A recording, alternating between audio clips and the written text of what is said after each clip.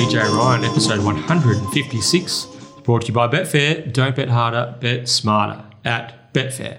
And alongside me is the man last seen rocking out to Felix on the Pinjarra Park dance floor. It's the one and only Perth Racing Guru, Terry Leighton. Good morning, BJ. How are you?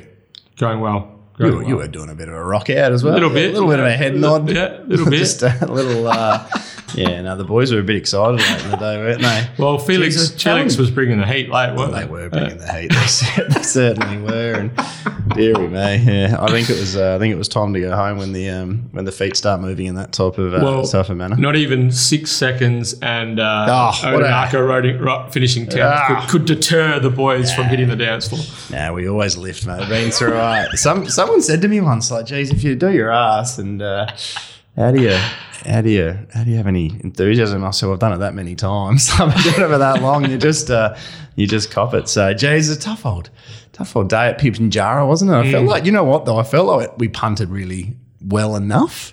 But yeah, just what was it? 6 seconds from the 9. So from my 9. So it's racing, isn't it? Yeah. Had a couple of plays at Esperance as well. But yeah.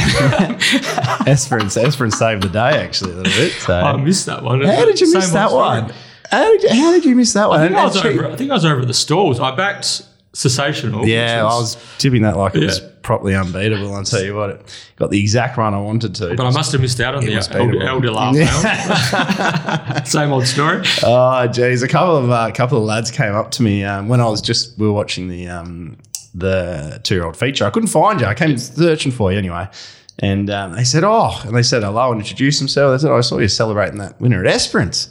And how'd you come up? But I must have carried on like an absolute pork chop. Do you know you have like you shake up a Coke bottle and you're just struggling. And we spent the day obviously with Tommy Johnson, and I kept saying to him and Jarrad, I'm going to get out today. We are going to get out. I feel very good about today. And it was just like you just took the lid off the bottle of Coke, and you should say I was just spewing everywhere. So not literally spewing, obviously, just bit excitable. We got spoiled though in the Magic Millions marquee. We did for having a runner in the feature there.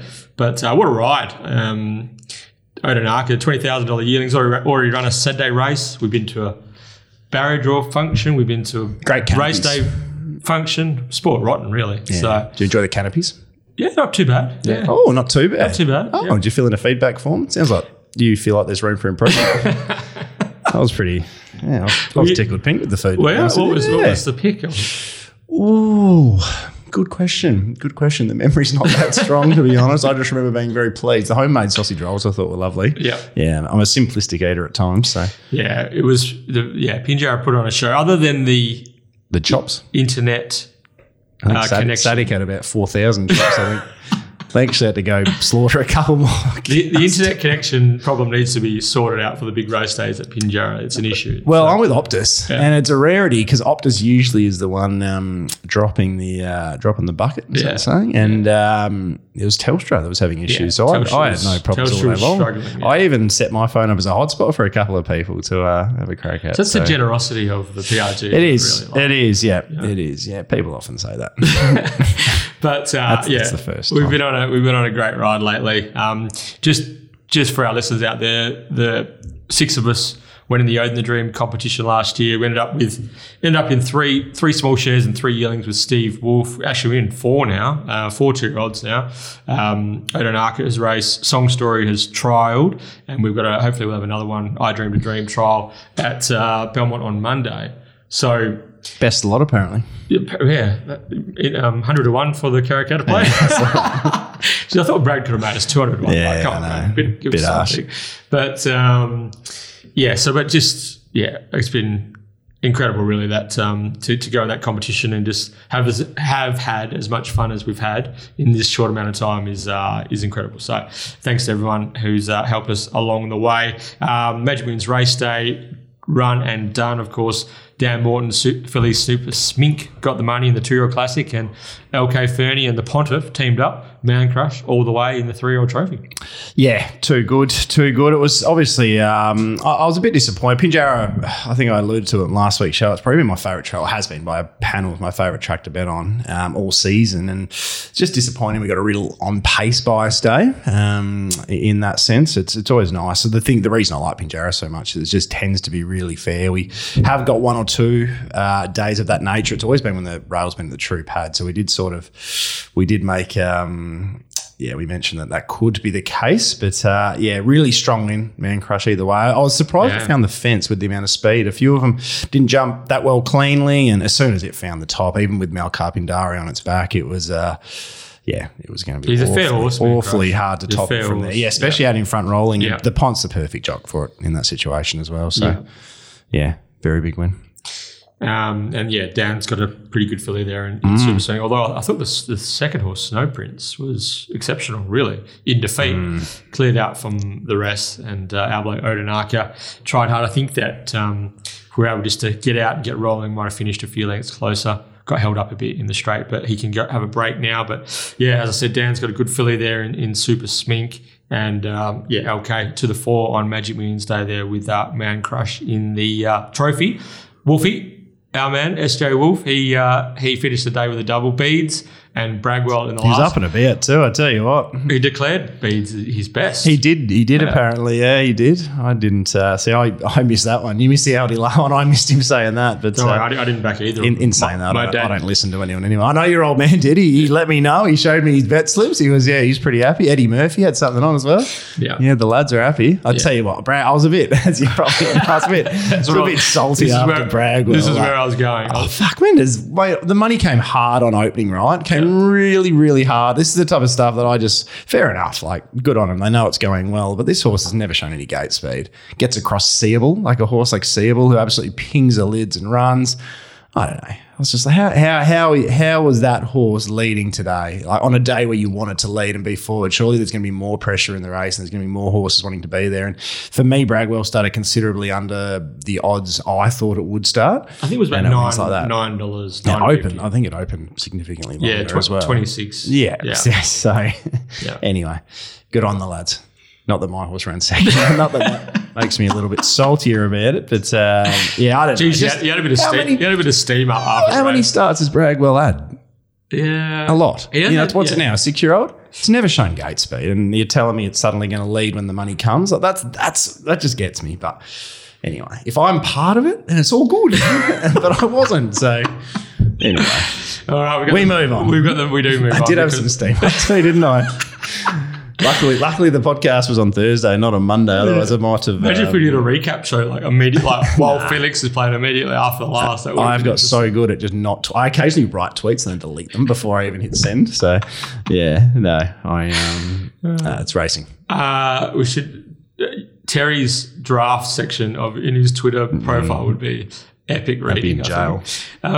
We do move on because it's Magic Millions yearling sale time. Kicks off today and tomorrow. 2-day sale, Thursday, Friday.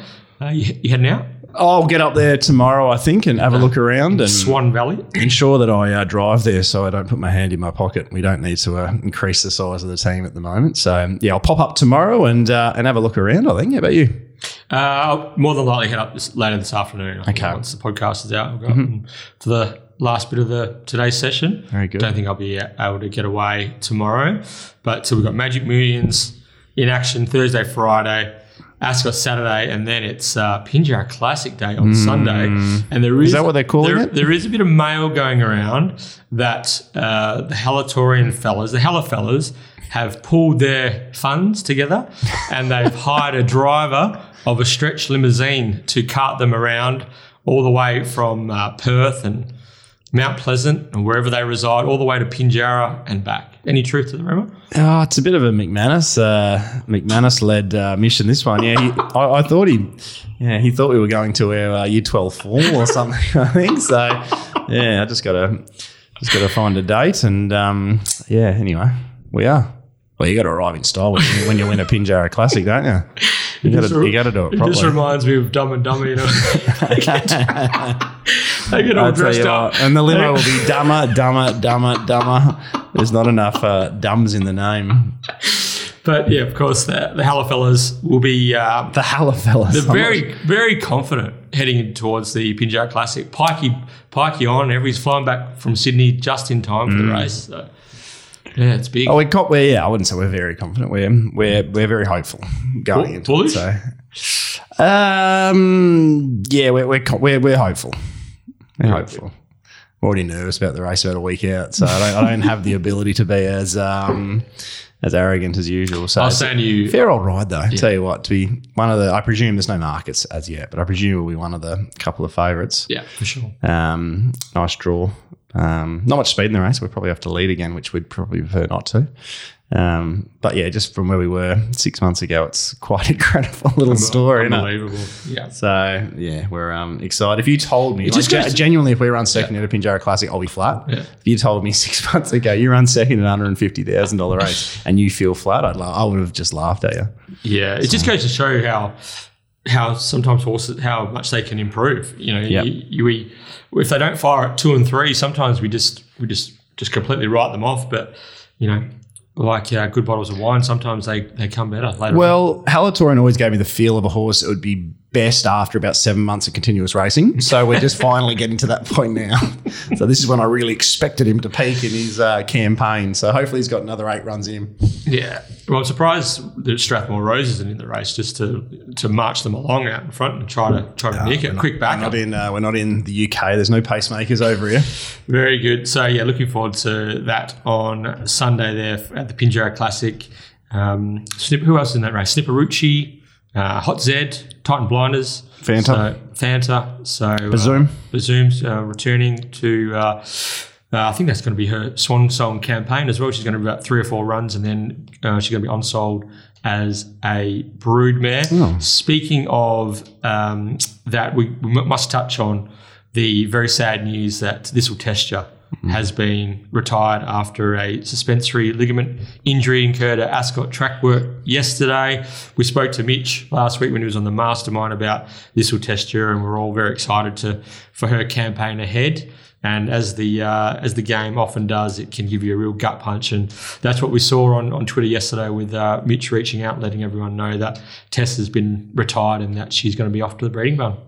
Yeah, really, really flattening news for Mitch and the connections. Obviously, she was what was to come was all very exciting, and the job he did with her as well. I think that's a major aspect for me to focus on. Like we thought that she was going to be a horse that needed to find the front over 1,000 metres and she can run you a certain time. But he taught her to settle. He got her to run a hole in a Winterbottom from last after missing the kick. Just to do what he did with her is quite incredible, and it's a testament to his training abilities for a young trainer, and it's a testament to her level of ability as well. So very, very flat that we're not going to see her race east, South Australia, everywhere she was going to go. Quokka, maybe. The Quokka. Yeah. So yeah, absolutely flat. I still think she's. I think she was the state's number 1 sprinter when she's retired. So you could almost say she's retired on top in that sense. But yeah, very flattening. Yeah. The also just the whole journey. I think Mitch was part of the team that picked her out the sales, and he had first crack at her when he was a jockey / trainer. Couldn't handle her. They had to give it to Adam Durant to sort her out. It's been a journey, and a bit like Halatorian in a way. She was exceptional early, hit the flat patch, and we didn't think that she was going to ever become. And then all of a sudden, she just took off. Or she was a 7-year-old mare, something like that, when she was racing at her best. So I love the Halatorian story, but out of respect to Tess, we're not going to compare her to Halatorian again at this point in time. More about how if you're patient with the horses, yeah, exactly right. Sometimes they will reward you in time. You just got to stick fat. The story that I remember is Mitch telling us that he was offered the ride, or he was going to ride her early doors. I think it was when she was being trained by Adam. Still, it was when she was being trained by Adam, and he said, "Nah." Put Pikey on. just make sure it gets done. He was too nervous that he might do something wrong. So for him to end up then training her, and him and Mitch being the one to extract the best out of her by panels and panels and panels. I mean, she ran third in the Winterbottom. Well, I'm pretty sure early days they were talking about they were just trying to get points on her. Yep. They just wanted points on her. They just wanted the points so they could get straight to the big races. So, and then she went to class 5s in the country. Down the straight at Pinjarra, and she couldn't win. She wasn't going well enough to win midweek. So, really sad, but an incredible job and an incredible little career as well. Yes. And Mitch, of course, will be saddling up Feels Playful in the Ascot 1,000 Guineas this Saturday. You get the feeling there's just a little story there for him, I reckon. Potentially. So for our listeners out there, there'll be no mastermind this week. Mitch will be back to defend his title next Thursday, or next week's edition of the 1-1. The news about this will test you and the whole thing is still very raw for a lot of people. So Mitch will be back next Thursday, maybe even coming off a Ascot 1,000 Guineas win as well. So Mitchell Pateman versus James Stewart, perhaps, next week's edition of the Mundaring Hotels WA Racing Mastermind. Speaking of masterminds, there's been a lot of feedback, Terry. Andrew Walks. What Up Walks? How can we incorporate What Up Walks as a feature on the 1-1? He's just ratings have gone through the roof since we teamed up with the man, the myth, the legend, Andrew Walker. It's like chocolate. It's good in small doses. You have too much of it, you'll get fat and resent it. So people are sending me through segment ideas. The wonderful world of Walks. Walks Talks. Hey, one thing I was going to ask you, by the way, did you ever end up sending Walks his voucher? Deary, eh? Not yet. Oh, you haven't actually sent it. I'm making him sweat. I've just picked up a fresh batch. Jeez, hot off the press. I hope I don't run into him. Anyhow. So Walks Talks. If there's any listeners have got any ideas on how we can get Walks back, it's just semi regular, just to spice things up. Once every 100 and what episodes is? Once every 155 episodes will do me, I think. All right. So next time some sort wins a race, we'll get him on. Well, I think it's going around on Sunday. Oh, there you go. Pinjarra Park. There you go. Okay. So one of the great developments in recent weeks in WA racing is the return to, I guess, regular race riding by Jarrad Noske. He's a star, Jarrad, and he's had a bit of a break from hooping to break in horses, educate horses out there at his Cool Up property. But he's back, and he's back in a big way. And we'll be chatting to him after this break here on the 1-1. Well, the punters are well and truly happy. This bloke's back out there riding consistently, Terry, and we're happy to have him back on the 1-1 as well. It's none other than Jarrad Noske. G'day, Jarrad. Thanks for having me on, guys. Jarrad, how does it feel to be back in the pigskin, I guess, permanently after a bit of a break from race riding, mate? How does it feel? Yeah, really good. It was nice to get a couple winners over the weekend and one going yesterday. So it feels like I'm fully back in the swing of it now. Last 11 rides, BJ, all in the top 4. Just having a quick look. 4 winners, last 11 rides. How did it feel? You were obviously out of the saddle for a while. You were making the occasional comeback, usually for Chris and Michael or whatnot. But when you don't ride for such a long period of time, I know you're obviously doing a lot of your own work and you're on top of a horse very often, but actual race riding, is there a type of feel you get or you need? Because it seems like you needed a little block of rides to start finding, I guess, that winning touch again. Yeah, I think it definitely helps. Like going to Esperance a couple of times for 6 or 7 rides each meeting definitely helps. Just get the eye back in a bit, and I think riding consistently it just takes a little bit, but I feel like I'm back in the swing of it now. Jarrad, do you know what the 12th of May 2021 was? What does that mean to you? The Karrakatta?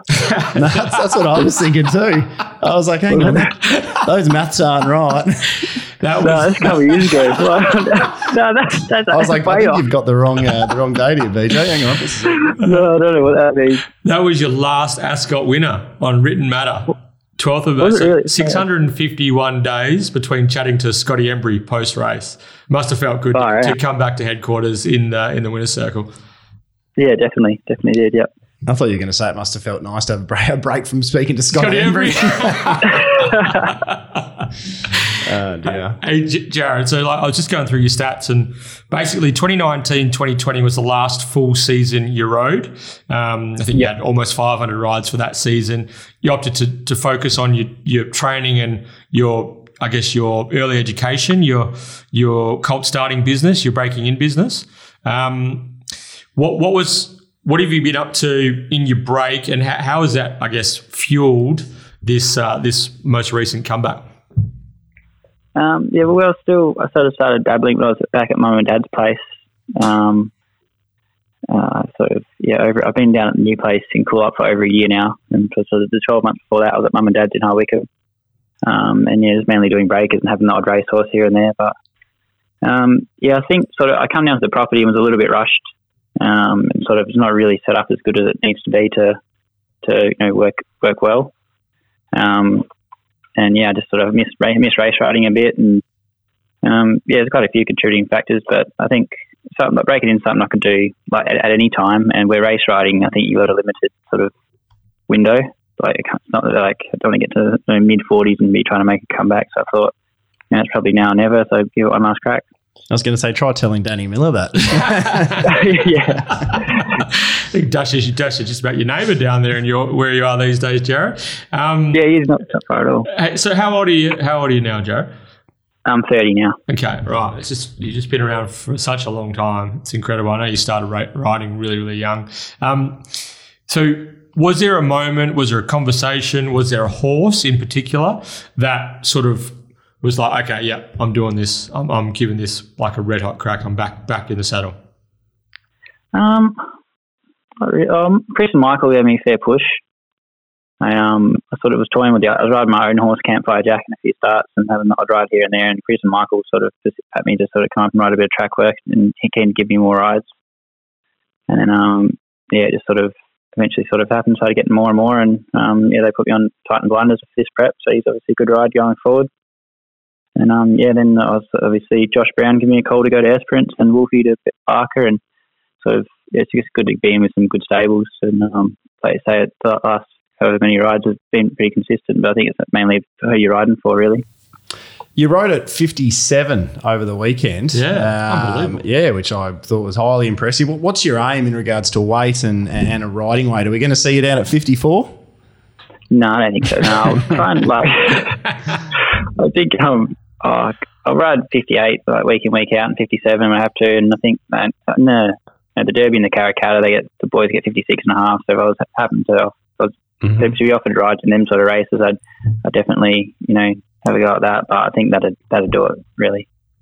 Well, I mean, it's your timing couldn't have been better in a way, Jarrad. Like there's several senior experienced riders that injured at the moment or suspended, or William Pike and Chris Parnham are sort of alternating between Perth and East Coast with their autumn carnival commitments at the moment. Brad Rawiller, who also filled that heavyweight rider's role in WA, he's gone back across to Sydney. So the timing is just super sweet for what you're trying to do. Yeah, I think so. And I also think, like, in the last couple of years since I stopped, there's quite a few senior riders that have stopped riding as well. So there's probably 7 or 8 less jockeys out there than there was 2 or 3 years ago. So I think, hopefully I can get some more opportunities. Watching you over the weekend, you just look like you, especially at Barker, just look like that real, that edge, that eye of the tiger that you need to ride winners consistently. It just looks like you had it back. Do you feel that when you're out there? It's like, well, this is what I miss, riding winners regularly. Yeah. I think I was sort of. It was a little bit hard to get back into the swing of it, but like I said, riding them couple of days at Esperance really sort of. I feel like they helped a lot. So for a couple, decent amount of rides, and then Barker and stuff, and you sort of get a bit to ride a bit hungry, and I think it's definitely brought me on a bit. I've been chatting to you quite semi-regularly in your role as you were the main early educator for Steve Wolf's stable over the last couple of seasons. It's been, interesting just chatting to you over the journey. Having that break and focusing on the horse and educating the horse and connection with the horse, this might sound like a weird question. Do you think in a way that can, I guess, help you become even better jockey than what you were? I was actually sort of thinking that the other day. There's a couple of things I understand now a bit better that I sort of can implement, I think. Just even like getting horses on the right leads and feeling when they're on the correct leads and stuff like that. And I think sort of definitely got to help. I think I've got a bit different feel for a horse than I had before. It's interesting. I'm sort of trying to try and there's a few things I'm going to try and implement in race riding. It's not always going to work, obviously, but it'll be interesting to see if it can help. Yeah, it would be great to see you back riding with that freedom. I mean, dual Perth Cup winner. I think Talent Show was a good result for you, wasn't it, Terry, back in the day? Dual Perth Cup winner. You were a gun basically from day one of your apprenticeship, and even in the fact that you've had so much support from big stables since you've been back just shows how well regarded you are in Western Australian racing. But tell me, how did it feel when you got the tap from Dan Morton to say, do you want to go to Adelaide and ride Stafford's Lad at Morphettville? It was a bit of a shock, actually. When I got the send me a text message through, and I was like, obviously said yes straight away. So I'm pretty keen to get over there. It was really great that Dan supported me a bit. He's obviously in form stable. He's a big stable. He's never really out of form. So, like I said before, they're the guys you need to be riding for because they're the ones to help you stay consistent. You ever ridden at Morphettville before? A few times, yeah. All right, so Jarrad's heading across there to ride Stafford's Lad in the Lord Reams at that's a group. I think it's a Group 3, is it? It's a 2,600 metre lead up to the Adelaide Cup in a couple of weeks' time. Stafford's got 58 kilos under the set weights and penalties conditions, and Jarrad is gone over there to give him a spin around. Currently a $12 chance. Terry, have you done the form for the Lord Reams? You were telling me off air, BJ, that it just wins. So you're telling me it's a money in, money out job, and see what the way Jarrad's riding, or you might not be wrong. Well, he's jumping from 5. Should get a nice run, but currently a $12 pop at the moment, and he's just building towards that Adelaide Cup Grand Final in a couple of weeks' time. Jarrad, and even you rode another. You rode a winner there yesterday for Dan, another Chino, 3-year-old. What sort of feel did he give you, and could he be maybe a WA Derby prospect in a month's time? Yeah, definitely think so. He's a lovely horse, big stride, and he towed his way into the race and let down well. So it was only midweek, but there's not a lot of depth in the derbies anymore some years. So I think they're going to head that way, and I can't see why not. Very good, Jarrad. So you're off to Morphettville Saturday for Stafford, and you're back on Sunday for Pinjarra Classic Day? Yeah, I've got three rides on Sunday, so that'll be good. Yeah, well, I think we can speak for all WA racing punters out there, and it's very very cool to have you back out there and for us to support your mounts, because you're as good as it gets over here in WA, Jarrad. So welcome back to riding full time, and good luck over the weekend. It's time to partner with Betfair and preview Detonator Stakes Day. BJ Ryan and Terry Leighton teaming up to record episode 156 of the 1-1. This is the West Australian Racing Podcast. It's just after 11 a.m. on Thursday, February 23. We've got a Geraldton meeting today. It's a Norseman at Esperance tomorrow, Ascot Saturday, and Halatorian Classic Day on Sunday. Halatorian Classic Day. Not nervous at all. Keeping it real, the lid is on, isn't it? I'm just leaving. The kettle's beginning to boil, and the lid's probably about to protrude from its usual position. But tell you what, it's a late race day as well. 5:35. I think the last is after 6 o'clock. But if he happens to win, there'll be no lids in Pinjarra. I'll tell you what, it'll be lidless. Gee, the limo ride back to town will be something else if the Halatorian salutes on Sunday. Stay tuned, BJ, throughout the show for info on how you can enter the Marcus City Meets, Get Out Stakes competition, and Mastermind this week. Next week. Pateman versus Stewart. At this stage. Get Out Stakes, have to mention Shane Page. Back Two in to a row. back. That's difficult. That's difficult. I thought he might be the first. Went back through our records because we keep impeccable records here at the 1-1. Very. Mark Miller from Melbourne. I think he might be Riley Capararo's bowler. Something like that. Anyway, Mark, he was our first and only back-to-back Get Out Stakes winner. And but now he's joined by Shane Page. Some effort. It is very difficult. Yeah. A lot of entrants. Yeah. Got to get the horse and the margin. Super popular. How many decimal points? 3? Yep. He was all over it, Shane. Back-to-back. So he's going for hat-trick. Unbelievable stuff at Ascot, race 9 this Saturday. Betfair Edge, Fitzy's Form Lounge, Giddy Up with Gareth, Guru's everywhere. Where can we find you this weekend? Don't know. Whatever comes on. I'm sure something will be on Twitter. I don't know. If my phone rings and somebody asks me about racing, I'll talk to them. Well, not everyone. Just some people. Okay. Yeah. So, but if people want to hear a bit about the Guru, they can tune in. Yeah, tune in. I actually don't know when they're on, so I actually can't help you. I think Fitzy's You're on. You're the world's worst salesman, Terry. I'm not trying to be a salesman. 100%. I'm not trying to be a salesman. I think Fitzy's. It's a good little cast he has on that show. Yeah. It's from 9 till 10 on Fridays, I think. 9 till 10. Okay. Yeah. All right. So plenty of opportunities to listen to the Guru over the weekend. And, of course, don't forget that the 1-1 is available on Apple Podcasts, Spotify, all other podcasting platforms. So please download, subscribe, like, follow. And if there's an opportunity to give us a 5-star rating, well, don't think, just do. All right, it's time for the Ascot Track Report, brought to you by Witten's Irrigation and Design. Whether it's racetrack, residential or commercial, water wisely with Witten's. Shout out to Craig, Kate, Robert, the team. Ex-Celestial runs a whole $7.50 a place. Team was very excited with that result on Saturday.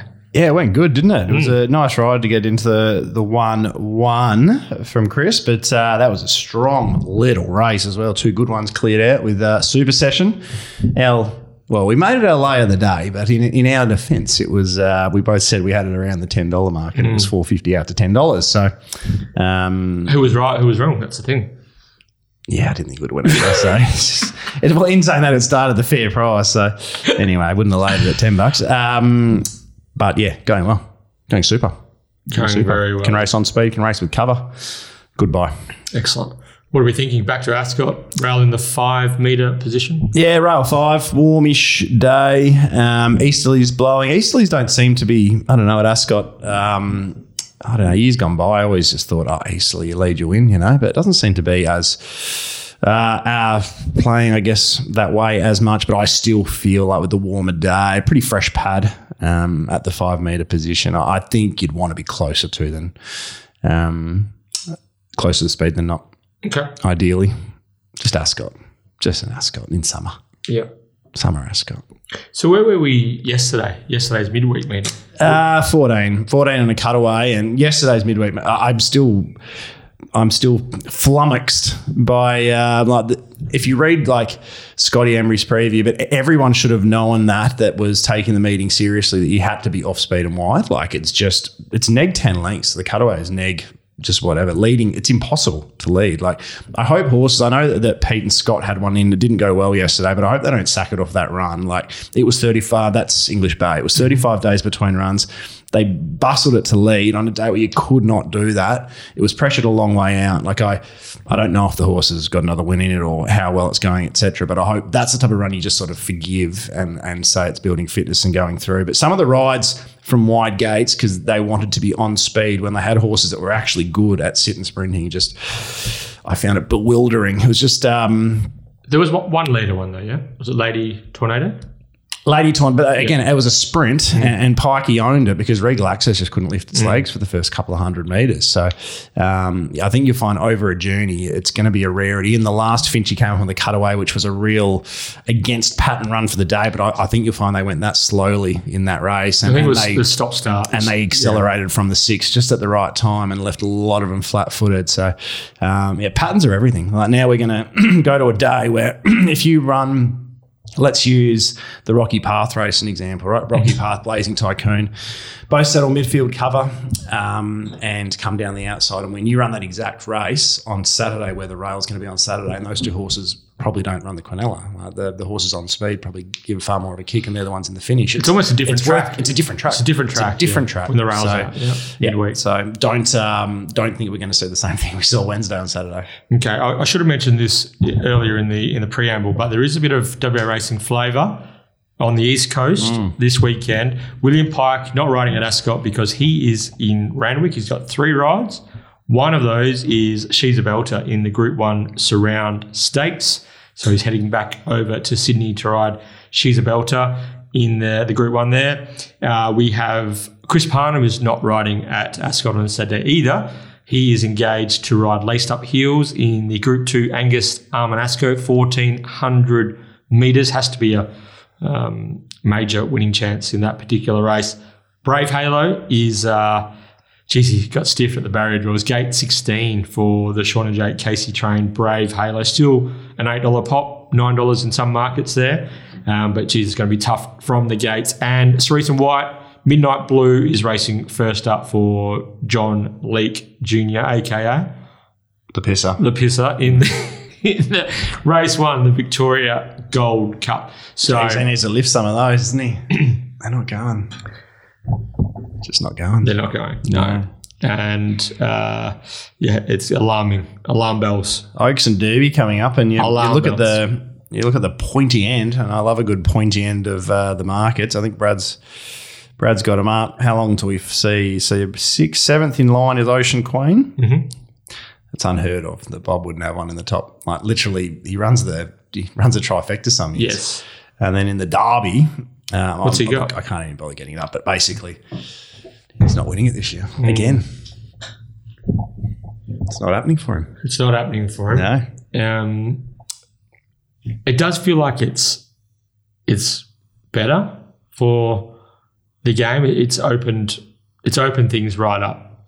The dominance being, no longer there. The Pike, Peters, Williams type dominance that just was year in, year out, and it does feel like it's really opened the door for a lot of sort of larger, mid, lower sort of size or lesser size stables to feel like they can compete and that they've got a chance. So I don't mind it, but you're right. It's very rare that we've had an Oaks and Derby sort of, all-in market without Cerise and Whites near the top of the market. So did you get involved in any of the earlies? No.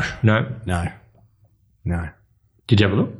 I had a look. Yeah, nothing tickle your fancy? Nah, 1 or 2 I think are over the odds, but just 2 I don't think are going to win. So it's a long drive down to the TAB.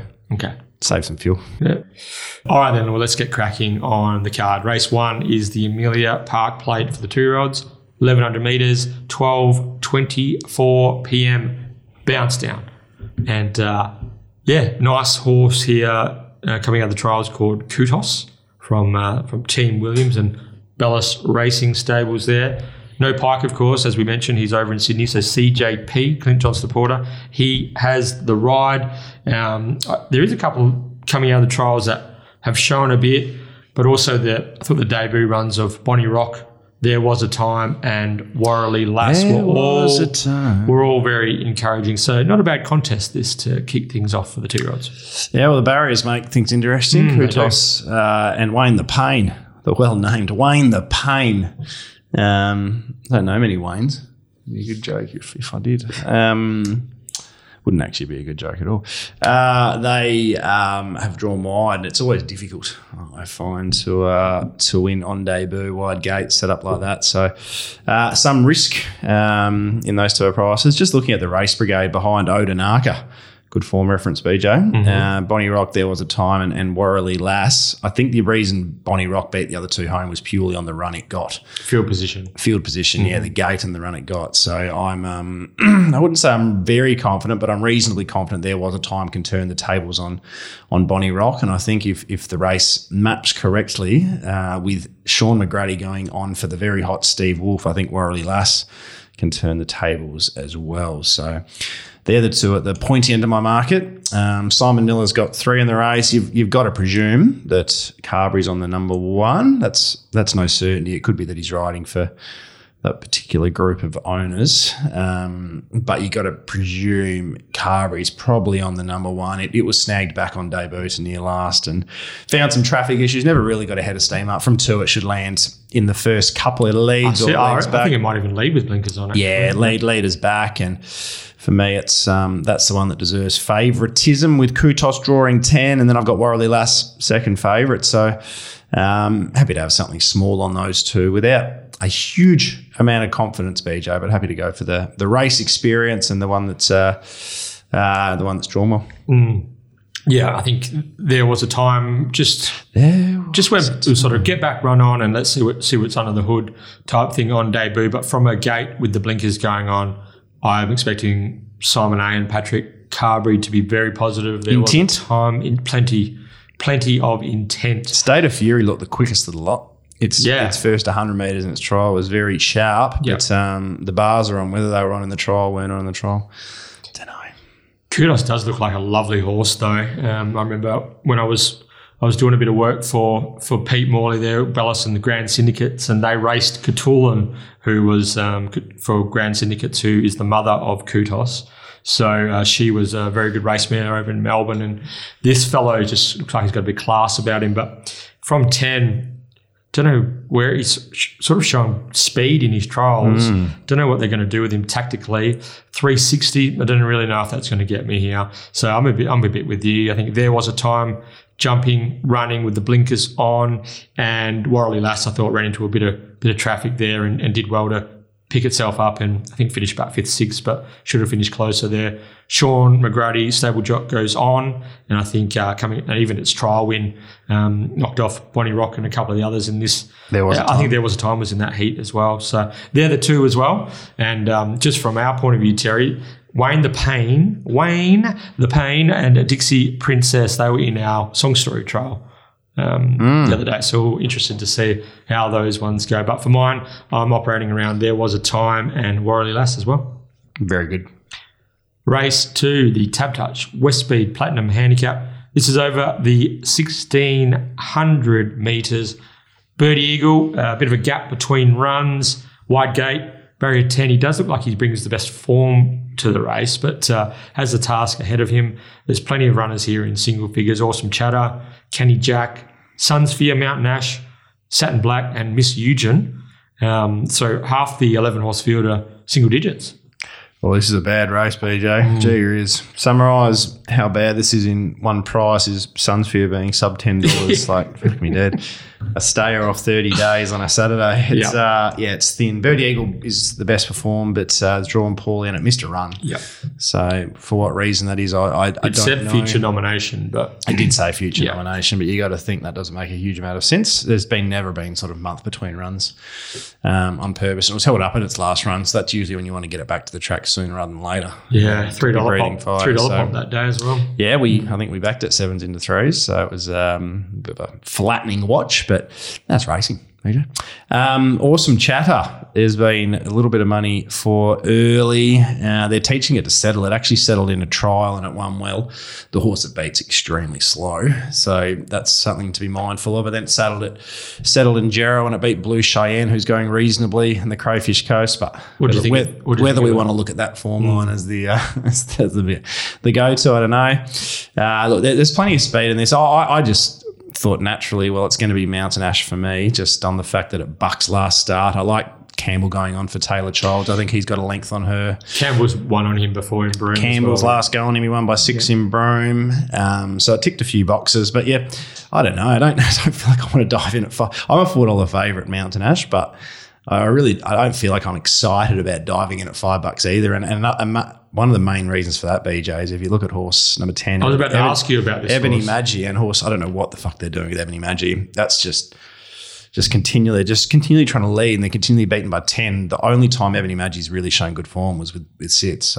It's wild. This has got danger written all over it. Ebony Maggie, and barrier 2, Peter Edwards on board. Hoist the Colours has got the shades on. They're a far better horse out in front with Hoist the Colours. So I think both will be aware that they're going to have Mountain Ash climbing across. But I think if Luke gets caught in the breeze, he's not going to win. I think he just needs to get to the front, maybe not be as aggressive as Taylor, but I'd be fine if he did ride it in the same manner, to be honest with you. But yeah, look, but behind there, you're guessing Canny Jack's going to be last. Big weight swings against it with Mountain Ash. Satin Black's going okay. I think the mile's right at its limit. Yeah. But it's going okay. Miss Eugen should have won last start. It was a really poor tactical ride, I thought, on a day where it was Ascot midweek, rail was out, and everyone knew that the best place to be was in a 3-wide line. You're back last. You have the opportunity to follow the 3-wide line into the race, and you went back to the fence looking for runs in a 300-metre straight. I thought that was really disappointing, mainly for the fact that I declared it at 25-1 that we're shatting if it went the 3-wide line. But it's going easily well enough to win a race like this. Rocky Pass sort of franked that form. Snipper Gem's going well enough down in Albany. Dreamer Evil's going well. So all the form, despite it being in Albany and Gero, is good enough for a race of this nature. But I don't know. For the sake of a tip, BJ, I'm going to give you Mountain Ash. But I was sort of hoping, and it was in hope, because I think it will be popular purely on how bad this race is. Yeah. And it's the one that will probably get to the front. It was definitely going to. And the thing with it is, if Ebony Maggie was in the race, it'd. But Ebony Maggie could also win at the race in the fact that if it's the one on its back, it's going to be stopping on them badly. And that's a great roadblock for you as well. So it's a horse that could be a shocker, or it could work out really nicely for you as well. So I hope the instructions are to Luke, just be aggressive. And in saying that, if Petter comes out and is desperate to lead an Ebony, you can't just. Well, I mean that make it happened last start. There was 2 horses cutting throats, Ebony Maggie and a horse on its outside. But I noticed that was with the blinkers on. Ebony Maggie, they got blinkers off, winkers on. But yeah, this could be wild. If Brad Parnham can be positive early and believe that he can get across and there'll be a spot for sure. There's got to be a spot there. Then I think Birdie Eagle, if it can get cop a bit of a drift, Betfair drift late, I think Birdie Eagle might get me. I think he's the best horse in the race. I'm not even worried about the barrier, to be honest, because the way this race will be run, the'll be gaps galore. Everything should get in. As long as they don't snag. At some point. You'd be disappointed if they snag. I mean, the issue with Birdie Eagle for me is just the 28 days and whether it is 100% fit, I guess. So, yeah, tough old race, BJ. All right. Mountain Ash favourite, Birdie Eagle my second favourite, but if I knew Birdie Eagle and why it missed its run and I had confidence in that reason and it was a good reason and it's ready to go, then I would swap those 2 around. Yeah, Birdie. So, okay. Birdie Eagle for me, just it's a losing race. Collaring Mountain Ash late. Okay. Race 3 is the Glenroy Chaff Handicap. It's a 72 plus 1,200 metre contest. Originally with the 8 acceptors, Caracapo for the Team Taylor Yard is out and will be going around in the Classic, taking on Halatorian. Yeah, mad. Audacious.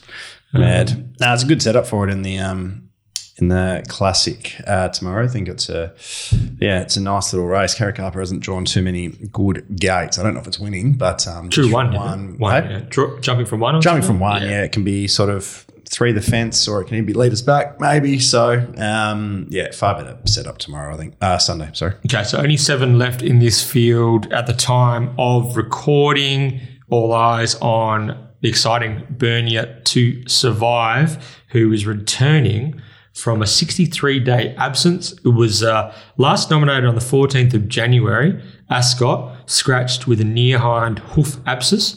Prior to that, was absolutely flying, was one of the most informed horses in the state. No Pike, Clint Johnston Porter, Gate 1, 7-horse field can be a little bit tricky, and it's probably built in a little bit to its current price of around the 230, 240 mark.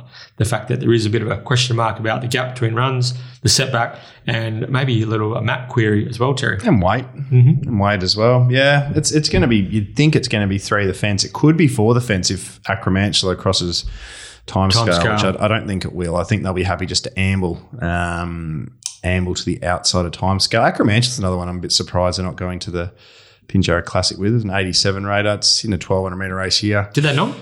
No, they didn't even nom. Yeah. So, they probably think the 1,200's right at its limit. But the way it's racing at the moment, it probably should have won last start. The way it's racing at the moment. Stiff the start before as well. It's looking like it really likes the 1,200 metres, which is exciting because I think they've milked everything they could out of the 1,000 metre aspect of this horse. It's won 6. It's won over $300,000. it's time to see whether you can run out of 1,200 because there's minimal options at the 1,000. It's also once you're up to that rating. Also a hard way to keep winning, jumping, running over 1,000 meters. Like it's if you got to add a few more strings to your bow, otherwise you just it's an exhausting way to race. I think it's time to get to I think there's a nice little series for it, even if it's early next year. Just those 90 plus, they have the line of 90 plus sprints around 1,000 up to sort of 1,300. Put a senior on, get in on the minimum and ride it with cover just behind him, because it looks like it handled that really nicely when Pike was on, and then when Taj was on, he just didn't get clear air or the run he wanted to. Otherwise, it would have won. It would have won 2 weeks ago. But fascinating, interesting little weight swing for you in this race, BJ. So timescale's been freshened up. I like when Simon freshens them up, actually, to be honest with you. And I think they'll lead with the 54. I think they'll show a bit of intent. But if you look at the run from the 3rd of December, Brad Parnham rode wide gate and timescale carried 56. So it's down 2 kilos on that run. Burn You to Survive won the race by 1.7. It got a nice pattern that day. They went mad. It's up to 59.5. So plus 4.5, take 2. That's a 6.5 kilo swing for 1.7 lengths on a day where, on a race that was more suited to Burn You to Survive. So that's just a fascinating little look at a recent clash. That's not all that long ago. It's sticky. It's sticky. I would have loved for one of Acromantia or Timescale not to be in the race and back to the other, to be honest. But look, I think Acromantia can win it, but it's hard from the breeze, and you got to think that's where it's going to be. Tad Weir's going to be right on their back, going super. Good placement. Brad Parnham goes on, and then Burn You to Survive will have the final pop and will be popular, should be popular. But just, as you said, just a couple of little things which make it, do you want to dive in at 2:30? I'm not sure if I do. So, fascinating little race, but I'd love a scratching of one of those two. That'd be nice. I think Warm and Fuzzy is a little roadblock as well. It's going well enough, but I don't think it's winning. I thought it really had its chance last start. I thought it was good the other day. He just sort of had to go a little bit early and didn't quite corner as neatly as possible and just got sort of swamped late.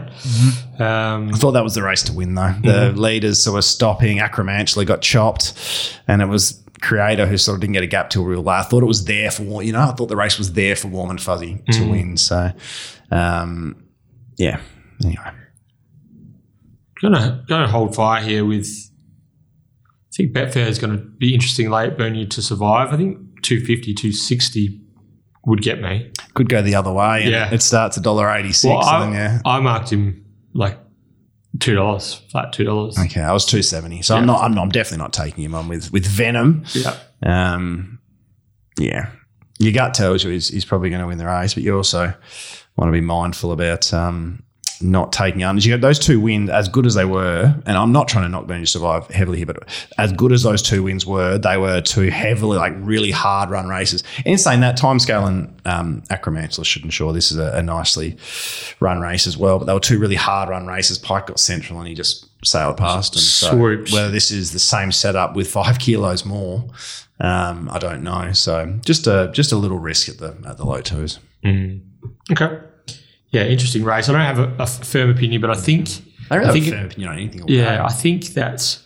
I think I've underestimated Burn You to Survive. Been a bit late to the party, and from what I've seen in the sectionals and his IVR sort of data, that the numbers that have come through that I get to look at, I was like, this horse is the real deal. So if I can get 250 against a lot of these horses that are pretty much where they are from on the scale, then.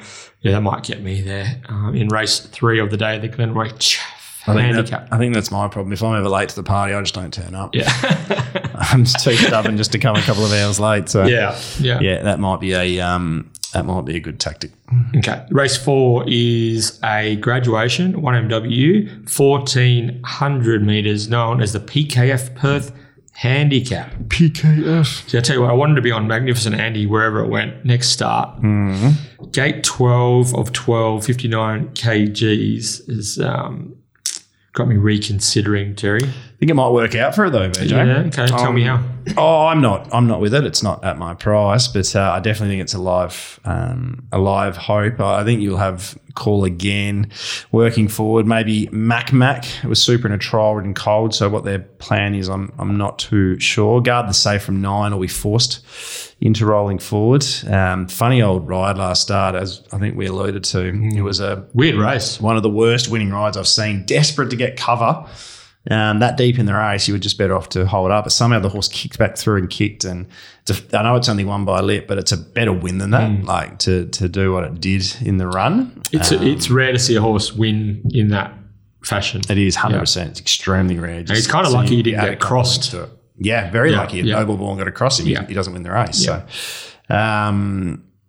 So the speed in it for me is a few horses that I don't have that much confidence that they're best suited in that role. So if they're stopping on the rest of the field, it could be a race at bunches, which obviously sets it up for something coming centrally. But yeah, I don't think the current price, which is, you're about to tell me, it's about $7.50ish, yeah. $7.50ish. I think that's just about. I think it was about $7. So I think it's just about fair. Flower in the Wind's been well backed since opening markets. It's a horse that tends to drift wildly on Betfair. Whether it does on this occasion, I don't know. I won't be diving in at the 440. I marked it at 440 favourite. Feels like bad luck. Feels like three back fence. Yeah, I feel like bad luck's going to play a major part in this again. So definitely want my price there. I'm happy to back anything here, to be honest. What that's sort of varying to my price. I like Romancing the Rock as a horse, but I think it would prefer to draw 10 than 1. Big unit, likes running room. So from 1, I'll take it on. Differentiator, Pike Off, Jessica Valenti on. I will take on every day of the week. It can win. Tell me a bit about Be Seated from the Crayfish Coast. Be Seated's flying. It's up to 70 plus grade now. Interesting that Peter Edwards has come into town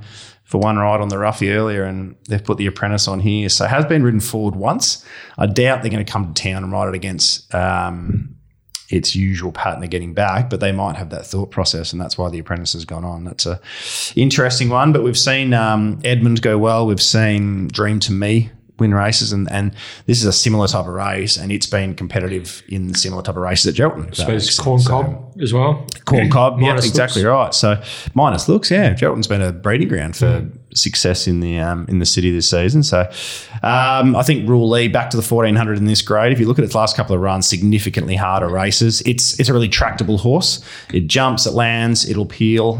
Whether it's got the kick to win and whether the inside is a spot to be if Call Again crosses, I don't know. And even Shake the Bloom, I think, can definitely win this race. It won first up last campaign over the mile. Super win, came out 1 second up, got up on the fence that day. If they're bunching and coming central. Win second up, yeah, exactly right. So it can win the race too. So very difficult race, and I'm playing on market. I've marked Flower in the Win favourite, but I won't be backing it at 440. All right. I think I'm gonna definitely follow up with Magnificent Andy, and especially if we can get double figures maybe on Betfair. This will be a purely Betfair race for me. Betfair.com.au, and I like Rule E as well.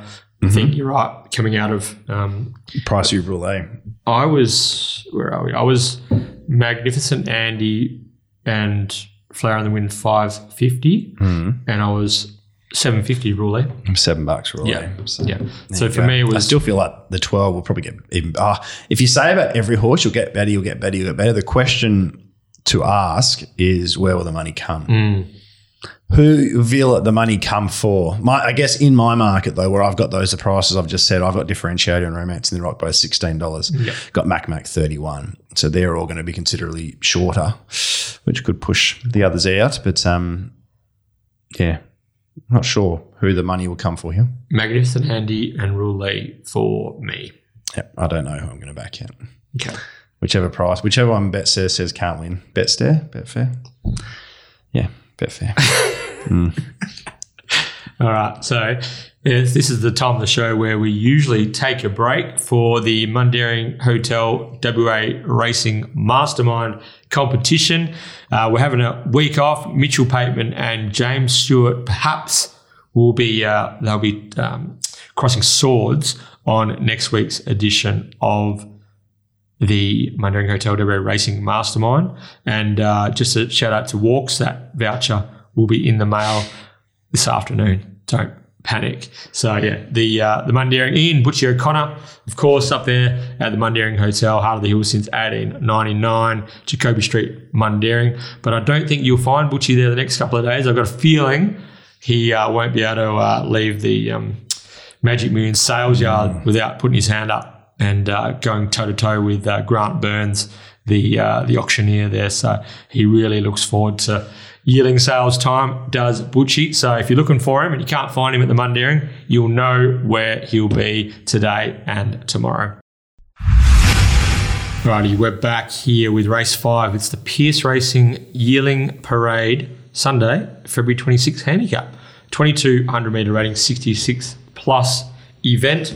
Casino 17 has been quite the find for Team Williams, dominant in a similar race with Paul Harvey on last start. Taj Dyson, a tremendous opportunity for apprentice Taj. He takes the ride with the 62.5 kgs and his claim, bringing him into contention there. And he's the clear-cut favourite. Let's Deal. Looks like he found some of that form that he displayed as an early 3-year-old back at Albany for the informed Wolf McGrady combination. Blazing Away, Piccola Signora, they both chased home Casino 17 last start. And perhaps a improved performance from Bold Success could be on the cards as well in race 5 of the day. If it was your horse, would you have claimed the 2 kilos, not 3, 2 kilos, or would you have stuck with Paul Harvey?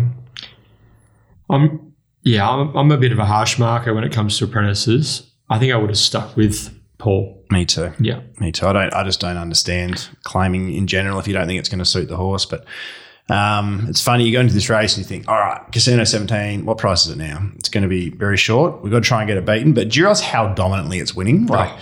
And I thought, is it pulling the boys, Pike and Harvey, out and they're having to go early? But it's just travelling that well.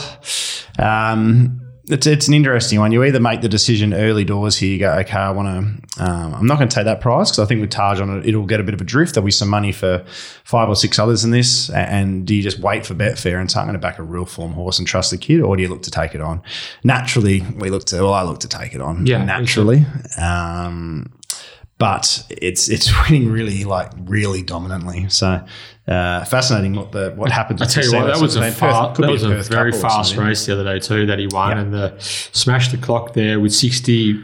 Still, what did he win by in the finish? Was it 2.7 lengths as well? Jeez, it was strong, real strong. And it was 18 to 22 as well. So it's ticking a lot of boxes, but. It can be a different race. The inexperienced apprentice goes on, and it can just be a different race. Find a little bit of trouble, doesn't get out at the right time, etc., etc. So definitely a big watch on it. I think Reliable Start will improve with the senior on. Blinkers off as well. I thought it got a bit keen. Last 2 wins. Its last 2 wins had the blinkers off, then they just lobbed them on.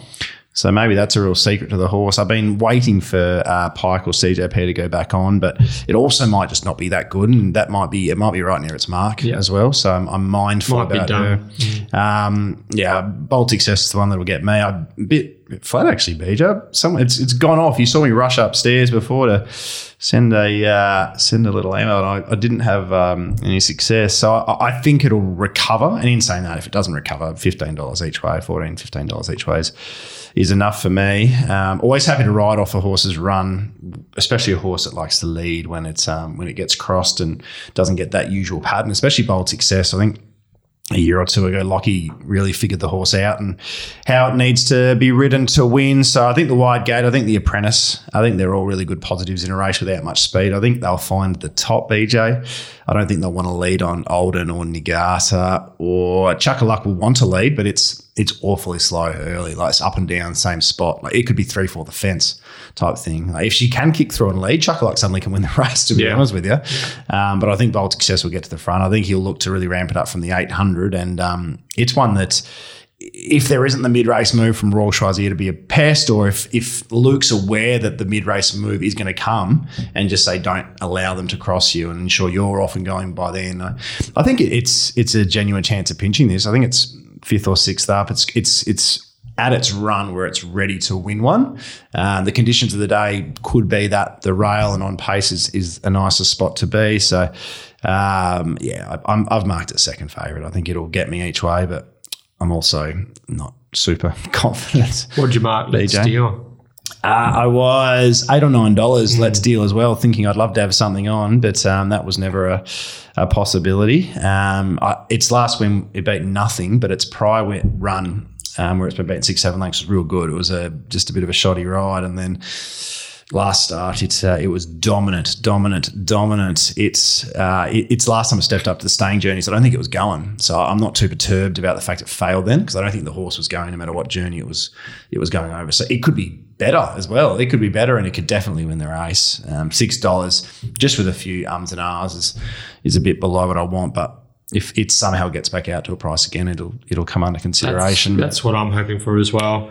He's only it's four, got the but profile of a popular betting horse to some degree. It's all going to be about Casino 17. If it starts $2.14 on Betfair, you can choose your horse you want and get your price. If it jumps $2.90 or $3.20, which it may do with the Apprentice on, you then make the decision. As I said before, is that the one you back, or do you or do you look around it? So.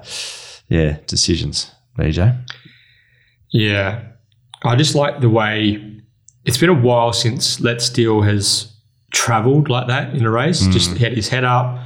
He was strong and balanced. He did want to run in a little bit, but not as noticeably as he can do.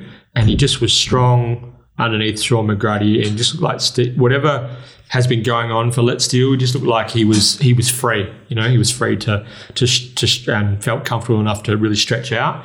So if he can bounce, and a good tempo, likely set from Bold Success and perhaps Chuck a Luck, if Sean can maybe get him off the rail like he was the other day and building into the race, he could be the horse to be in the right field position, take advantage of the tempo and sort of work them over late. So I was really quite keen on Let's Deal, but that's a bit like you, was more the price. So. And the barrier, like you've just said then, if this drew barrier 8, I reckon I would have had it a lot shorter than I did. I think barrier 1 is very questionable. It's very hard in a near capacity field, especially when you look directly to your outside and you've got 2 good gate speed horses in Olden and Nagata. They're not going to be easy just to push off and just be one off. But I think he's hoping the best result is maybe a stretched field, perhaps, if the tempo ramps up and then some gaps appear. But that's if he can get off the fence and rolling. He's a big horse.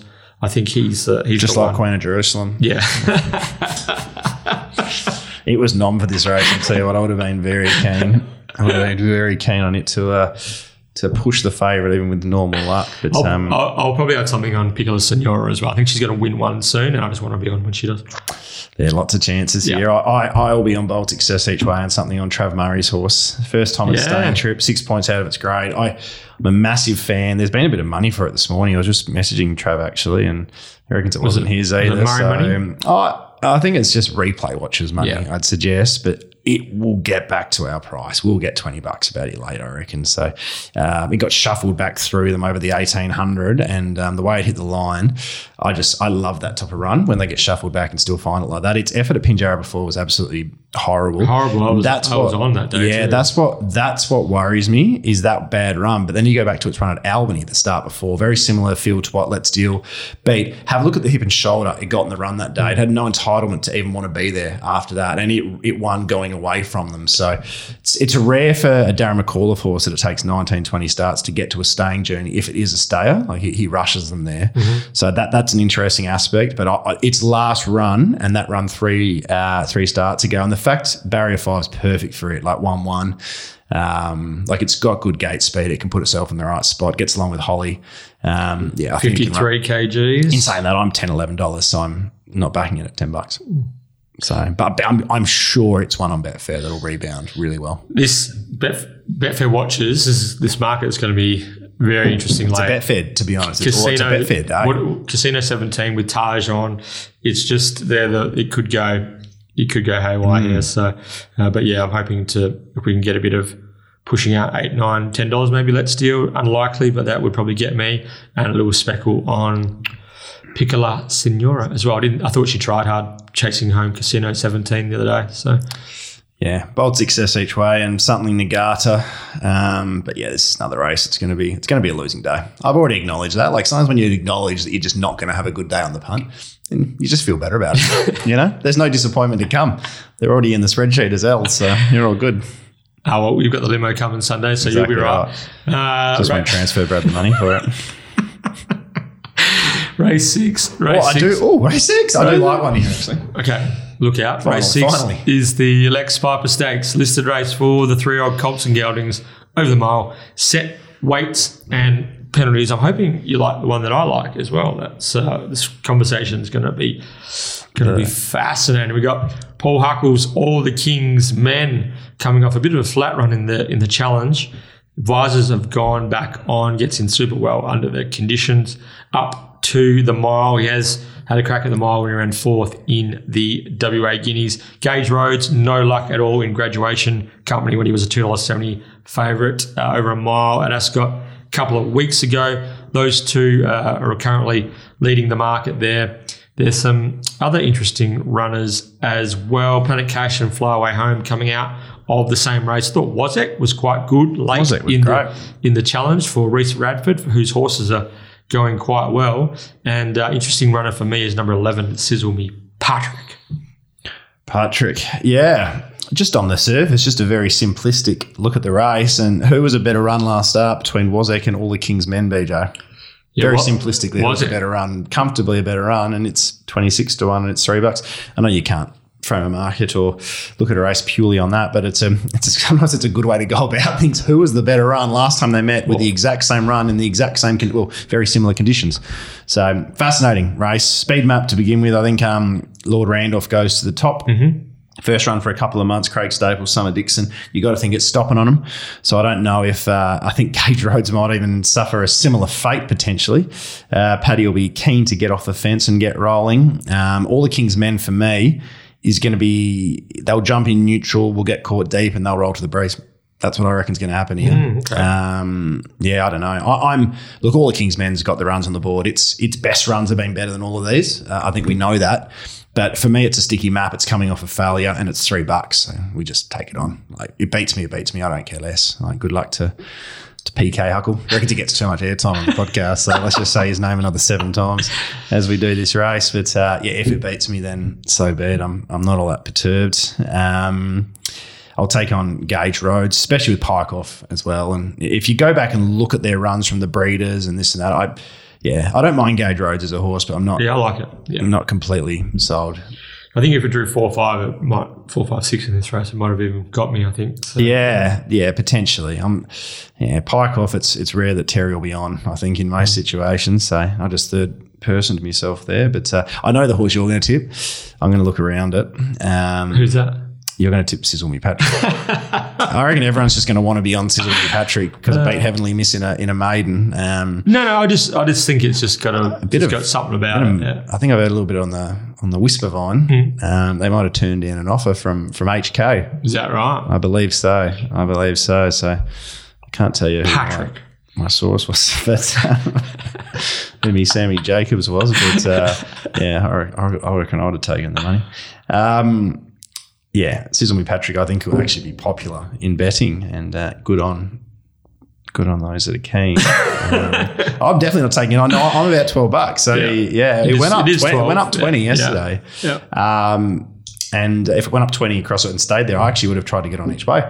But for me, easy bet for me here is Planet Cash. Following up again, I just think how is it almost not favourite? I think it'll get to a significantly longer price.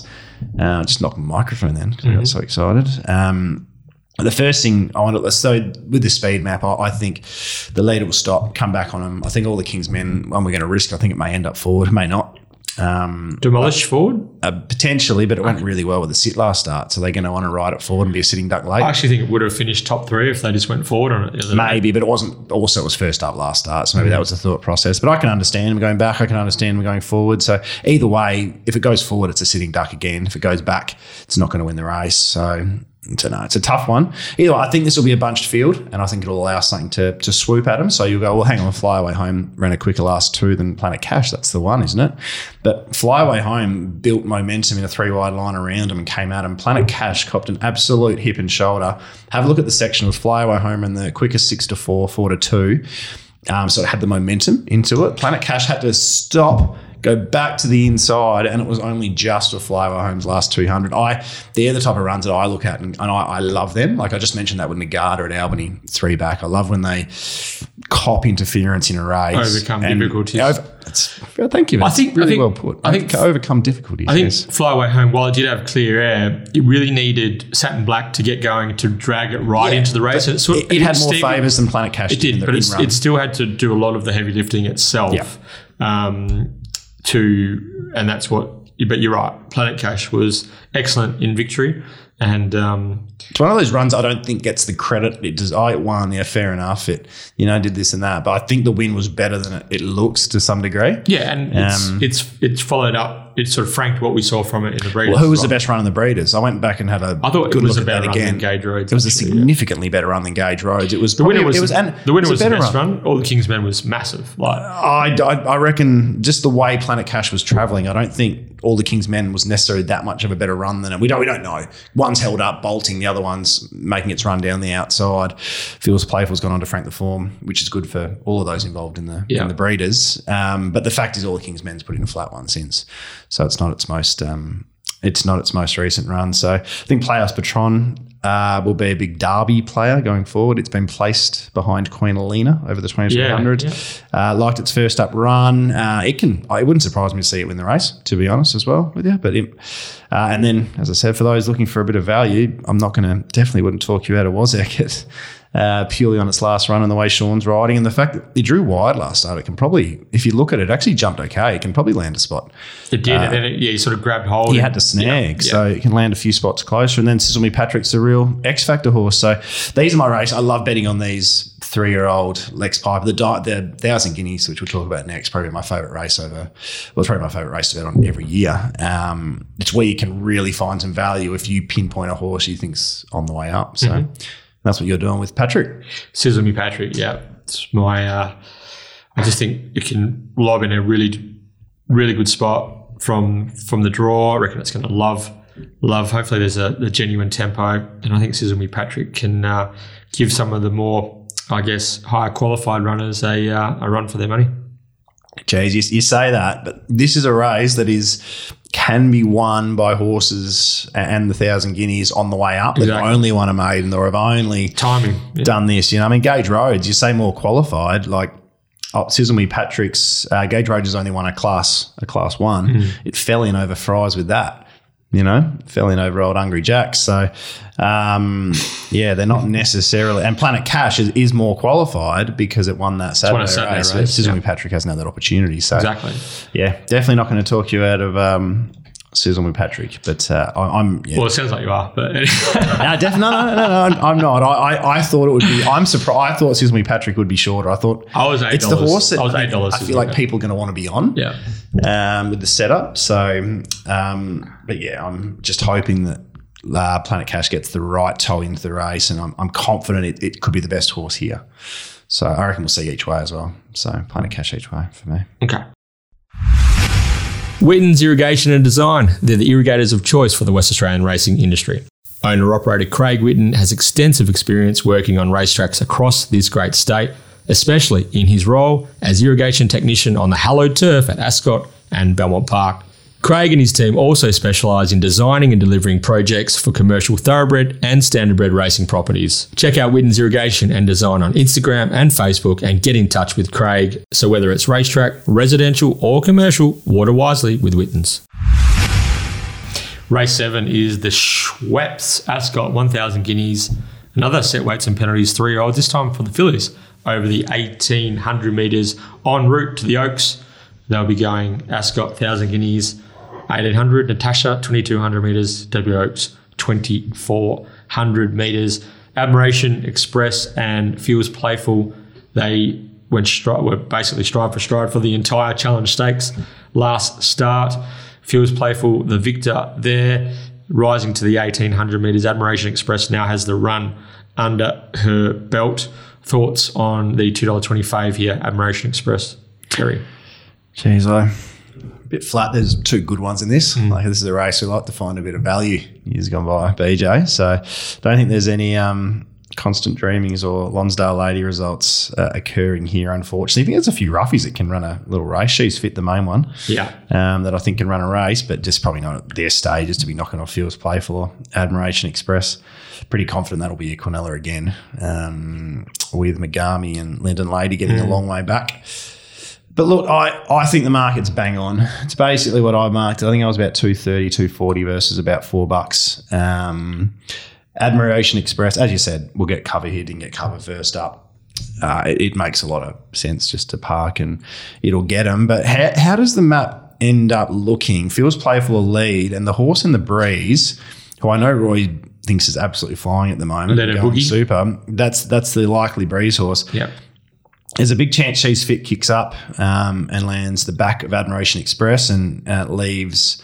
The back of Feels Playful. Feels Playful, and leaves Admiration Express on the back of Let Her Boogie, who I think Feels Playful will kick clear of pretty comfortably, which means Admiration Express will just be have to come out exposed a little bit earlier. And I guess the one aspect with that is there's a chance that it could almost be, there could be a 3 deep line around them as well. So Admiration Express either might have to go real early to avoid that, or might be underneath horses and yeah, I don't know. I think the map looks good, but at the same time, there's a chance that a Fine Touch or a Fleur Delacour or something is punching up deep. And it's not as smooth sailing for Admiration Express. So think she'll win, but I don't want to underrate Feels Playful and the strength of that victory as well. So, current market, bang on for me. Bang on. Think Admiration Express will win, but a lot of respect for Feels Playful, and the map could really work in her favour here. That's it. That'll be the Quinella, I'm pretty sure. Love Megami as a racehorse. Yeah. I just love Megami, but it's a really... she's a difficult horse to ride, and it's Brad's first steer. I think it's really helpful having some experience on her, and B, the 1800 with 2 good ones out in front. She's a bare bones price at $6. Yeah, they're the 2 that are going to be launching late, aren't they? Megami and Linden Lady, and they're going to be like, look out over the 2,200 metres next start. Mm-hmm. You're right. I think the winner Feels Playful, and if she gets the rail again in front and Holly can sort of try to replicate similar tactics, Admiration Express is going to have to be at the top of her game and knock her off. And get the right run. Yeah. It's funny. She got a bit wobbly when the pressure went on, which was understandable. Yeah, that was she gassed out first up, and she came again late, which was significant. But if the pressure goes on again and Admiration Express has got to improve 3 or 4 wide around a horse like Let It Boogie, what sort of margin can Feels Playful nick? Sort of hugging the rail. So the rise to 1,800 might be in Admiration Express's favour more than Feels Playful, but we don't know that. Yeah. We're only speculating on that as well. So it's funny with Admiration Express here, her chances might almost come down to how well Let Her Boogie goes. You know what I mean? Yeah. So, and if it's going as well as Roy, then probably Roy says, and they'll probably be running for second behind Let Her Boogie. So yeah, She's Fit's interesting runner for me. Really like this filly building towards an Oaks. I know she's only a maiden, but got a bit of quality about her. So look out for her. Sort of, if she can even follow Feels Playful through and come out underneath it, a weakening Let Her Boogie, then she's a big place chance. She's Fit. Just be interesting to see what Stevie Parnham does with Mary Martini from 1, whether he boots up to follow Feels Playful, whether Sean McGrady can get there, can get there with She's Fit. That's a great position for She's Fit to be in. Whether McGrady can get there or not, it's another thing. But if she gets there, tracks Feels Playful the entire and gets rolling, then look out for her sort of working home and running like a slashing sort of Natasha trial as well. Linda Lady, Megami, She's Fit are the big watchers moving towards the 2,000 metre plus features moving forward. Settle well enough to get the 2,000. Yeah, I don't think so. I love Megami. I think Tug Guide's missed a little bit of a trick. I know he's been picking up midweekers, $1.50, no worries, but she was going well enough to win anything on a Saturday. I think there was those points being earned on a Wednesday should have been on a Saturday, and you're getting triple the prize money or double the prize money. A bit like Star Shan, really, like when you've got a horse ready to win a Saturday, you got to cash it. And you're just wasting points. By the time you go to a Saturday, you're carrying more weight than you want to be for your first whack at it. So look, I think Admiration Express is going to turn the tables, but the way the market is at the moment, I'm leaning the leader, Feels Playful. Leaning. Market's bang on. I'm third favourite. She's Fit, by the way. Okay. It's a speed map, real speed map race for me. So, maybe this could be a good little same race multi type thing or a trifecta. Those two should definitely run your 3. She's Fit, I'm pretty confident will run. Well, not pretty confident, but I think at the price, it's the one that provide value in that sense. Yeah, Top 4. I think there's a good little opportunity to bet around a race on speed map here. Okay. Race 8 is the Enemec Detonator Stakes, 1,800 metres. So weights and penalties here. Maricino, the Ted Van Heemst Stakes winner. He also won the Northern Cup and another feature staying race en route to the Perth Cup, which he was scratched from, unfortunately, but he would have been a live winning chance there when I think he was weighted at 59.5 or something like that, Maricino.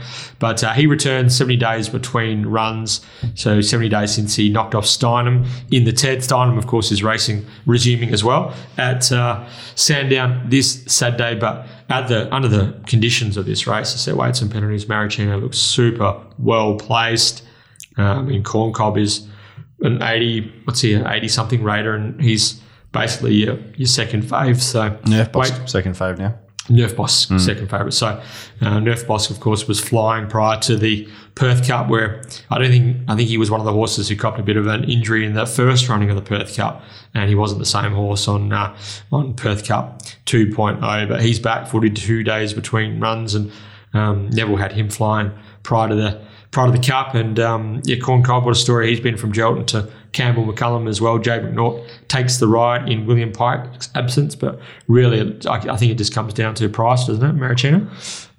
With Nerf Bosk, I think as well. I think it's been a long enough period now where it's lost its thingy for set weights and penalties. That's why it's weighted as such, I would believe. That'd be the case, wouldn't it? Lost its penalty for the Perth Cup? Yeah, I think potentially. So. I can check on that. Because it would have been just over 2 years ago now, and isn't it the statute of limitations 2 years? I'm just looking. So he doesn't have a penalty, Nerf Boss. So you're right. Not that it's going to. I think Nerf Boss is past it, so it's not probably going to get. Well, it can probably win, but it's not going to get me. This race is a funny one. I was almost glad Maricino didn't go up. I'm short Maricino, very short. Like you can't mark a second favourite. Like I'm Utgard Loki second favourite at about $13 purely on, and there's been a little bit of money for Utgard Loki, I noticed. Like I was hoping I saw 30 to 1 maybe. But the reason I was sort of happy Maricino went up at 220 or whatever it went up, never ever even a consideration price. It should win. It should win comfortably. Its trial on Monday was wonderful. But you're 70 days between runs at 1,800 metres and you're going to be leading. As good as you are, it comes down to a training performance. You very simply just might not be fit enough to lead and run out of strong. We don't do this very often in WA. It's a real UK type setup. We were really keen on this race last year, BJ, if you remember, on Platoon. Mm-hmm. We absolutely declared it. It was 7s into 3s. And the reason I was so happy to get so involved in Platoon, A, because I thought it was a very good price, but B, was the fact that it's going to sit and sprint, and I don't mind them when they're fresh going to do that. So that's why I think Maricino, I'm $2.20, so I'm definitely not talking you out of it. My plan is to wait for Betfair and hope I get a price, but I can't see how there's money anywhere else.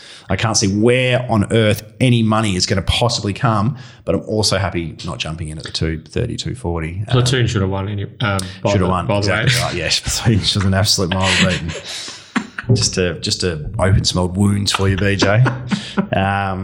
But yeah, so wait for a Maricino drift, which I can't see how it eventuates because I just can't see. I can't see Nerf Boss getting any shorter. I can't see Corn Cob Jadon getting any shorter. No apologies, bare bones. Come right back, doesn't get any shorter. General Grant is a battler.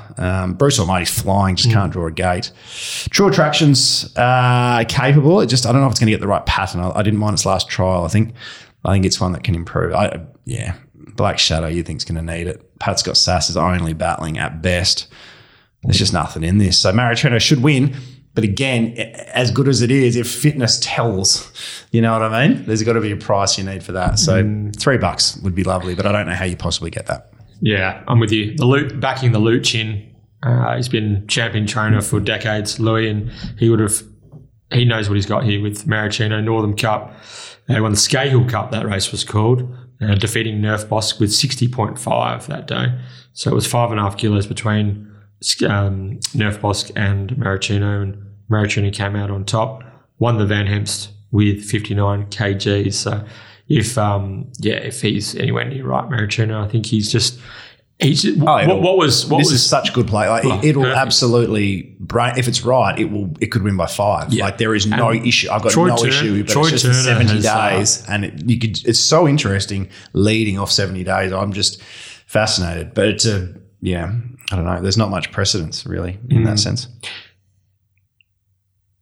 Okay, so would you if you don't probably be 3 lengths off? It's probably be 3 lengths off. It's best and wins. Yeah, if you don't back Maraschino, if it doesn't get to your price, what are some of the horses you could consider for a little bit of specs? Not many. Ugo Loki probably. Yep. Purely on the win in the we were there, BJ. What was the race? Pinjarra Mile. Yeah, $100,000 Pinjarra Mile at 100 to 1. It was first up that day.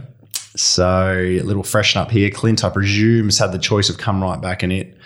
So if I was going to ping one out, it would be it. But again, saying that, I'm $12, $13, and I'm definitely not interested or really too perturbed about the 15 at the moment. So that would be the one. But that's again purely on just speculation. BJ. True Attraction won this race last year.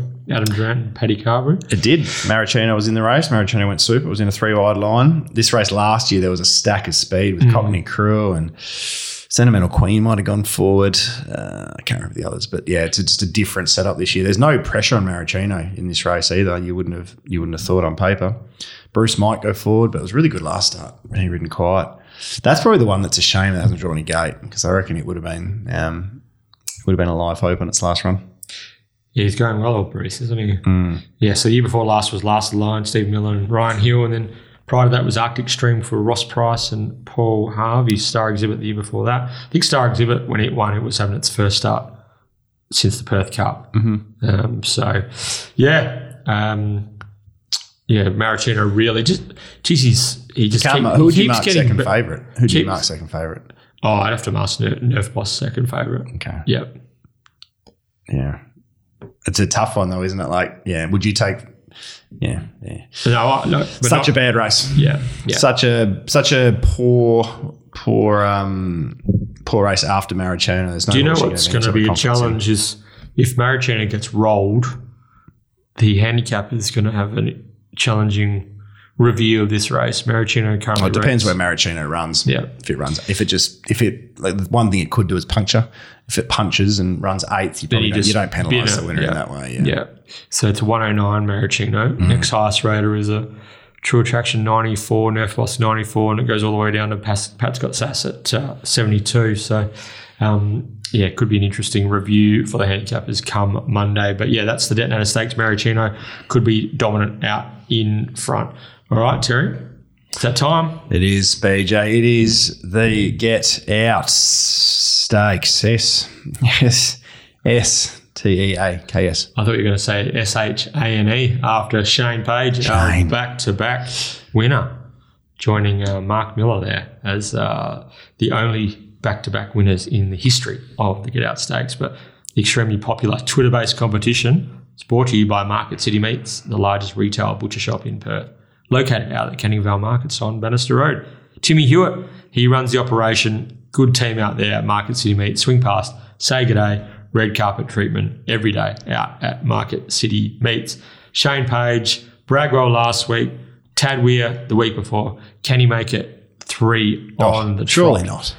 What price? Betfair should put up a market, really. You'd want 100 to 1. 100 to 1? You'd want 100 to 1. We get more than 100 entrants, wouldn't we? So, yeah, you'd want 100 to 1, I reckon. Shane. Then again, you got to follow form. Yep. Yeah. You know what they say? Did the GOAT, Shane Nichols. Pike in the last. What's the Shane? Yeah. He's getting a cult following already. Understandable. Did Schnicko, Sean, go back to back? He never went back to back, but he's won 5. Yeah. And there's a few that have won 4. So Shane. He retired after 5 too, didn't he? He did. Yeah, he hasn't. Someone else have some meat. Ran out of salt the season. I think he was starting to get denied entry at Market City Meets. That was Schnicko. So anyway, but if you want to enter this week's Get Out Stakes competition, let us know who you think will win race 9 at Ascot this Saturday. Who wins? Decimal winning margin, 2 decimal places preferred, and never forget the Sam White rule. Terry? First in, best dressed, be a J. Who do you like here? Who leads? Who leads? Leads. Does Moi Chua lead? Oh, I didn't have Moi Chua leading. No, I think they like riding Moi Chua with a bit of cover. Led last Saturday. Yeah, it was super. It was really quick out the gates last Saturday. Other than that, I thought, no Ballady might scramble across, but it didn't push forward the other day. Mm-hmm. Sir Mambo's drawn 10, horse. better 1200 metre, yes. So. They've got to go forward with Sir Mambo. Yeah. I think after winning, you've got to try and follow the same pattern. If it's got the same gate speed, Woodbug could be a pest from 11. Interesting. Capital Flight is, they should have probably owned the front, I'd suggest, 2 starts ago when they raced Halatorian, but as I alluded to, there's always the overreaction. Oh, we led and failed. We can't do that again. Yeah, you're being pressured the entirety of the journey. So, fun fact, which we said last week as well, Luke Campbell, unbeaten. Capital Flight, I think he's 4 from 4. Capital Flight was scratched last Saturday. He lunged forward in the barrier and had an abrasion to his nostril.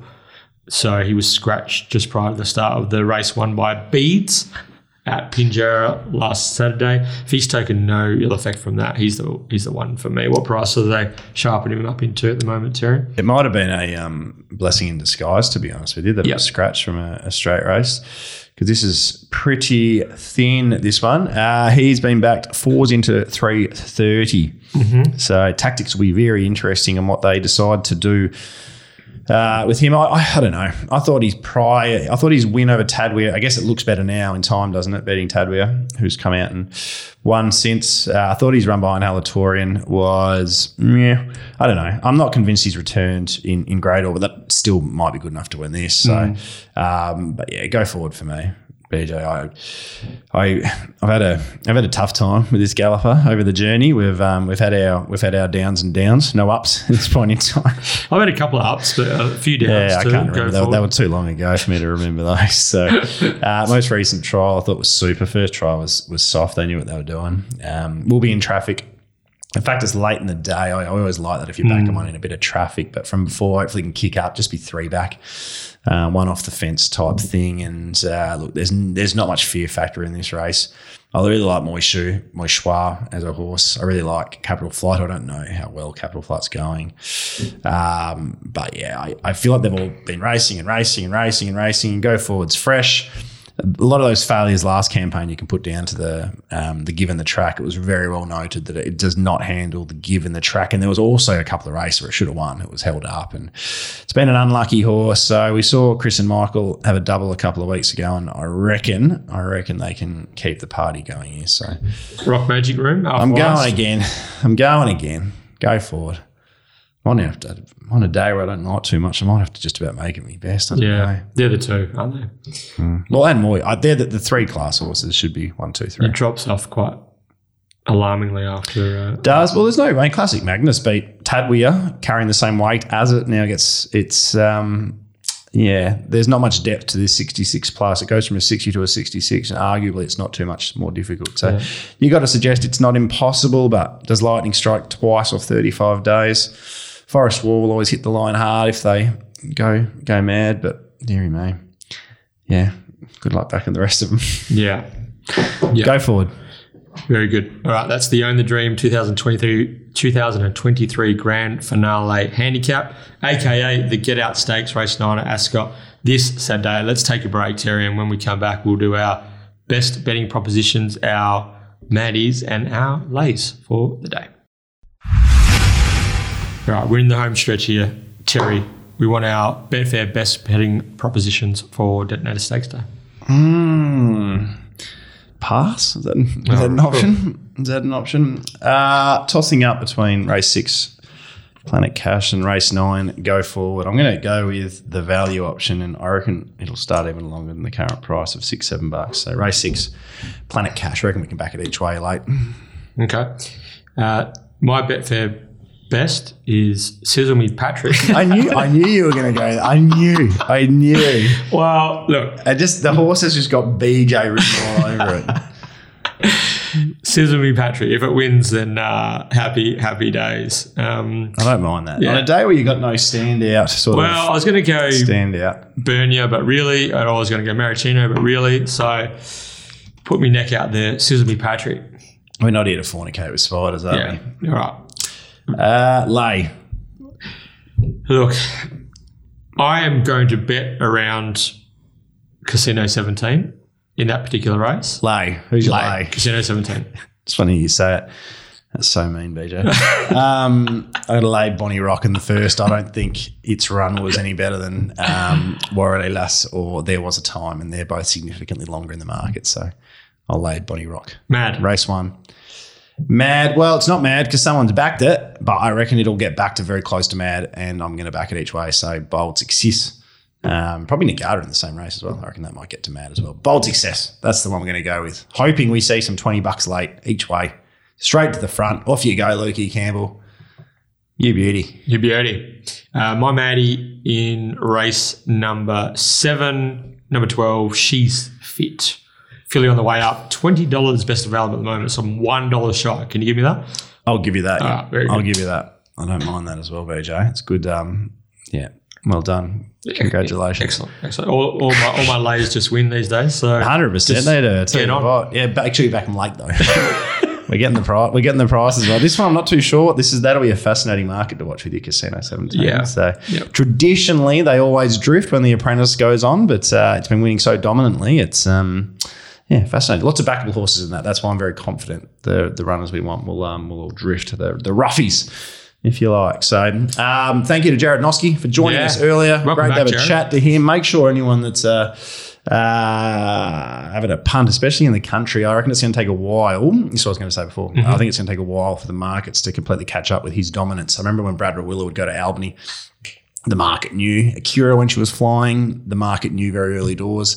But this reminds me of sort of when Mitch Pateman was dominating, was sort of the Pateman-Bairstow period there years ago, and the market never quite caught up to the dominance of Mitchell Pateman. So I just think early doors, you might have a little opportunity to make some money on a few Jarrad Noske mounts, especially in the country where the market doesn't quite catch up with potentially how much better he is than his competitors down there. So great to chat to him. Looking forward to hopefully him making us some money in the coming weeks and months. It's been a good week for Noske supporters. Certainly has been. And anyone heading out to the sales, enjoy. Make sure you spend plenty of money. And Stafford's lad, She's a Belter, Midnight Blue, Laced Up Heels, Brave Halo. Good luck. If you're channel surfing. 100% if you're channel surfing, 100%. Good luck to the lot. Once again, our condolences might not be the right word, but Mitch and the team with this will test you. Very, very sad news. We're thinking of you guys. Yeah, very much so. I understand. I don't really understand the pain and it must be going through with what you've done, but incredible journey nonetheless. With this will test you, and until next week.